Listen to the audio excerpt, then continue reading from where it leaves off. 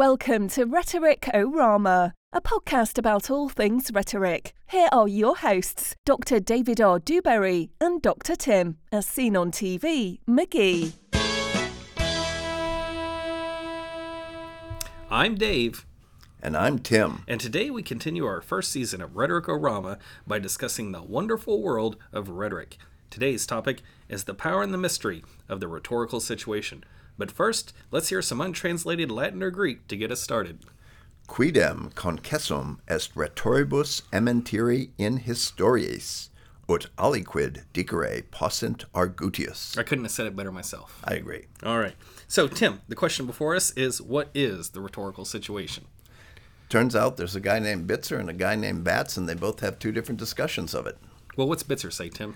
Bitzer says that the rhetorical situation is created by an urgency, and this urgency then dictates your response to an audience, and the audience has to be people who could conceivably change the situation if persuaded by your message. Okay, and so what makes that urgency so important?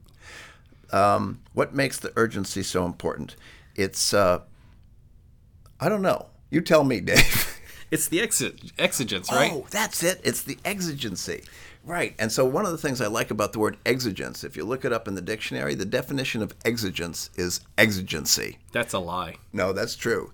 And another thing, if you look at one of those engrams that talks about the usage of it, It was a very popular word in the 19th century, and it is almost unused in the 20th century because I think in the 20th century we prefer something like pressing need rather than a fancy word like exigence. Do you think it's going to be used much in the 22nd century? I don't know. There could be a lot of need. So there's the exigence that creates a situation that calls for discourse. Yes. Okay. And that discourse is aimed at an audience. Yeah. And the audience can't just be anybody. The audience has to be people who are capable of possibly changing that needful situation based VIPs. upon. Yeah. Now, so the audience has to be able to do something, but what other factors can affect the discourse, according to Bitzer? There's quite a few other factors that can affect the discourse. We've got what he would call constraints, okay? And so one of the things is your response should be fitting. You don't want just an irrelevant response. And then basically you've got things like the power to constrain decision and action needed to modify the exigence. You've got things like audience beliefs, the rhetor's past actions. So to some degree, if someone has a reputation as a liar, that's going to sort of put some constraints on their message.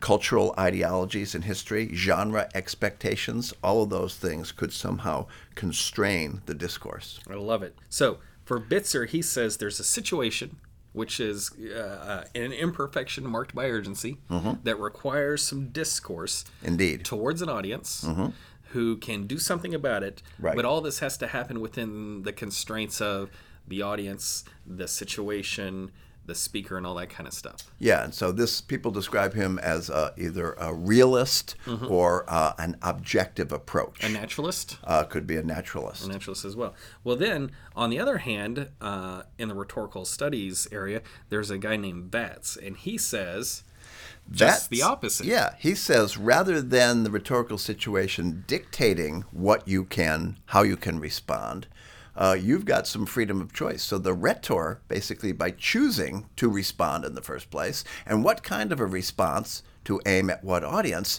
the rhetor has much more agency in terms of creating the rhetorical situation. Yeah, so rather than the situation be the cause, the rhetoric is the cause that brings people's attention to whatever the exigence might be. Indeed. Can you give me an example of that?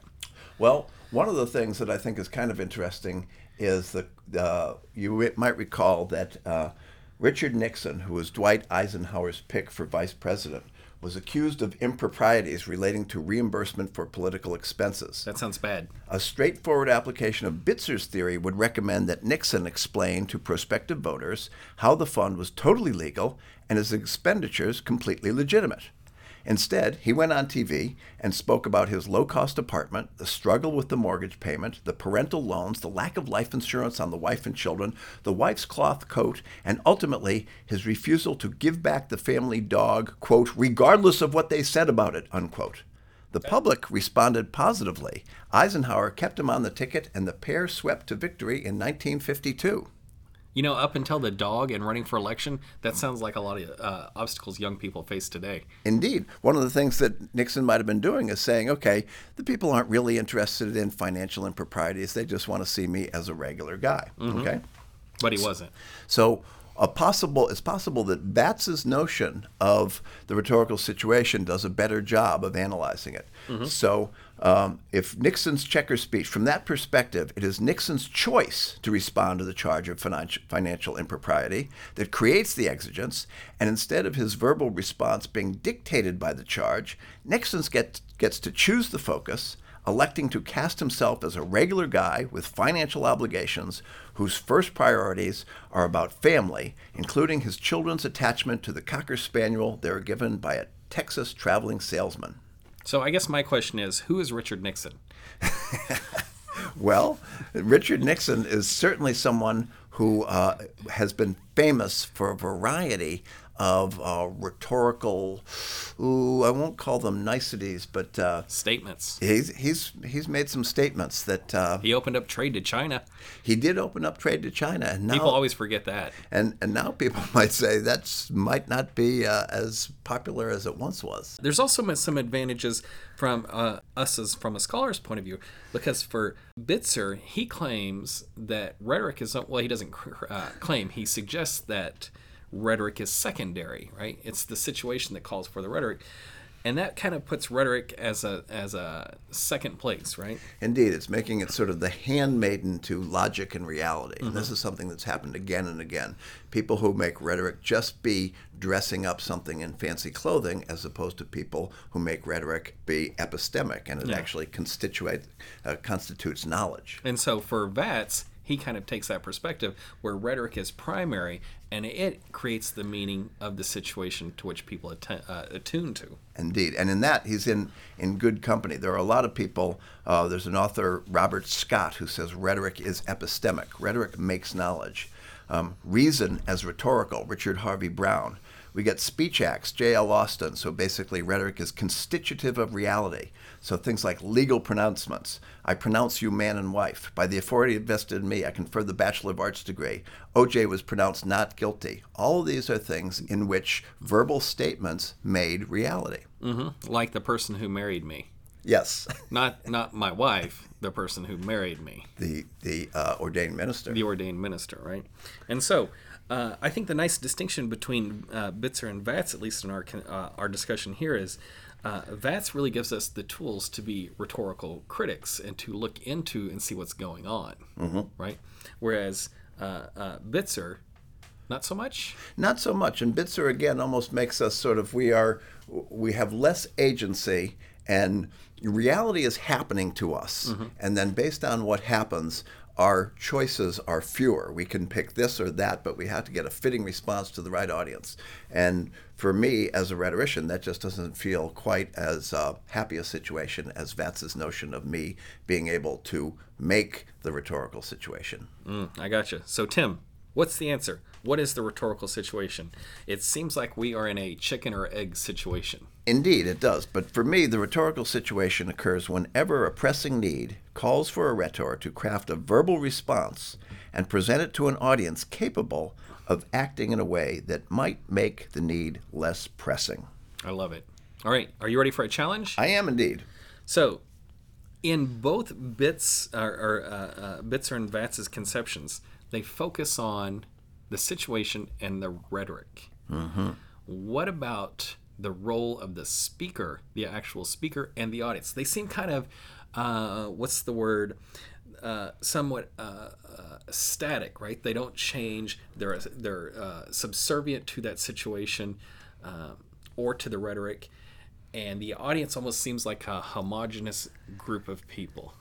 Yeah, it's a little problematic. But again, since the audience has to be one that is capable of hearing the message and responding in a way that might reduce the pressing need, that's where the audience gets some agency. And I think in both Bitzer and Vats, the audience, if you pick the right audience, that audience then has some agency. But that also talks about looking at it from just that kind of a very linear perspective, right? So the situation creates the rhetoric, or the rhetoric creates the situation, and then the audience does something. Yeah. But as you know, audiences are so, heterogeneous and so different. They might have different interpretations. There might be a secondary audience. Absolutely. Like, for example, you gave the example of Nixon.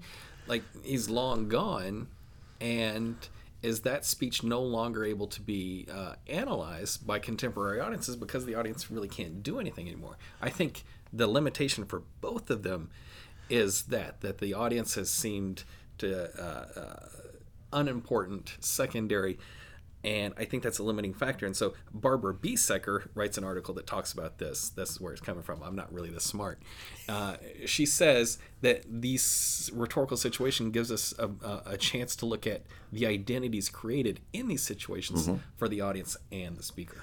Absolutely. And again, one of the things that Bitzer has a redeeming quality in that among his constraints are the rhetor's past actions, etc. So the idea that a rhetor has a history, and that then makes him not just sort of a neutral pronouncer of message to some sort of fitting audience, but the fact that that rhetor's past history and then in producing a response is creating a new history. So someone who sort of maybe keeps messing up and saying things that they shouldn't say, they are affecting their ability to persuade a fitting audience to change something, a pressing need, because their own reputation is being impacted in real time. And sometimes there's identities put on these rhetors that they don't say, for example, want, or are framed differently than they would like to be framed. Indeed. All right. Hey, you got a challenge for me? I do, Dave. Imagine your boss has informed you and all your colleagues via email that the CEO has just proposed a questionable new policy, asking for suggestions to dissuade the president from implementing his very bad idea. You let your boss know that you think the policy is moronic, but accidentally hit reply all. Using either Bitzer or Vats's notion of the rhetorical situation, what should you do next? If I were in that situation, I think I would double down and write it out. Okay. Right? So if you put it out there, I would double down and say, yeah, that's what I meant. I think this is a bad idea. Okay. So I would double down. I like it. And again, that is consistent with my idea of Vats really offering a richer theoretical structure for rhetors who would see themselves as having some agency and not just being... And rhetorical critics to look at that rhetoric. Indeed. All right. We good? We're good. Now it's time for the bonus content. Will it be a fallacy, a historical anecdote, or rhetorical device? Let's have Dr. Tim spin the wheel.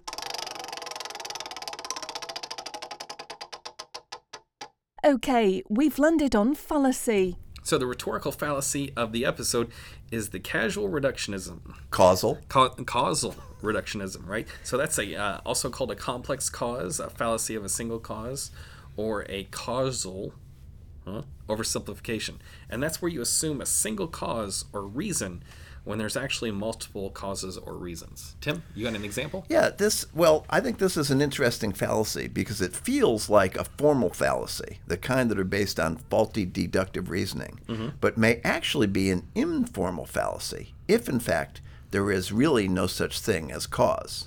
If, as Hume would have us believe, cause is just a name we give to the relation of sequence, then the fault with any causal explanation is not that one picked the wrong cause or too few causes, but the very notion of cause is unreliable in the first place. So it actually is a casual fallacy. Right? All right. So we good? We're good. All right. So before we go get some cheeseburgers, we need to take care of our business. Tim, who's sponsoring this episode? Today's episode is sponsored by Crisis Communication Consulting, a full-service LLC providing real-time analysis of any rhetorical situation. Triple C applies cutting-edge artificial intelligence modeling to your choice of Bitzer or VATS conceptual framework. You simply describe the pressing need and up to 3 different potential audiences per crisis, and Triple C's powerful algorithms will recommend the very best message for each audience, based upon a proprietary suite of analytical vectors addressing such demographic characteristics as age, gender, race, zip code, socioeconomic status, religious affiliation, political party, and now, for the very first time, sexual preference. You simply describe the crisis and identify the audience, and their program provides the best message to fit the rhetorical situation, all done in real time with no need for a costly focus group of questionable predictive accuracy. That's Crisis Communication Consulting, the leader in real-time artificial intelligence analysis of any rhetorical situation. I'm David R. Dewberry, and that's Tim as seen on TV McGee. We're professors of communication at Rider University, and this has been Rhetoricorama, a podcast about all things rhetoric. We'd like to thank our British voiceover artist, and we'd like to thank our musical director, Tom Santiago. Rhetoricorama is recorded at Casto di Pato Studios. If you have any questions or are looking for more information, you can contact us via our website, rhetoric.fun, or you can consult your local library.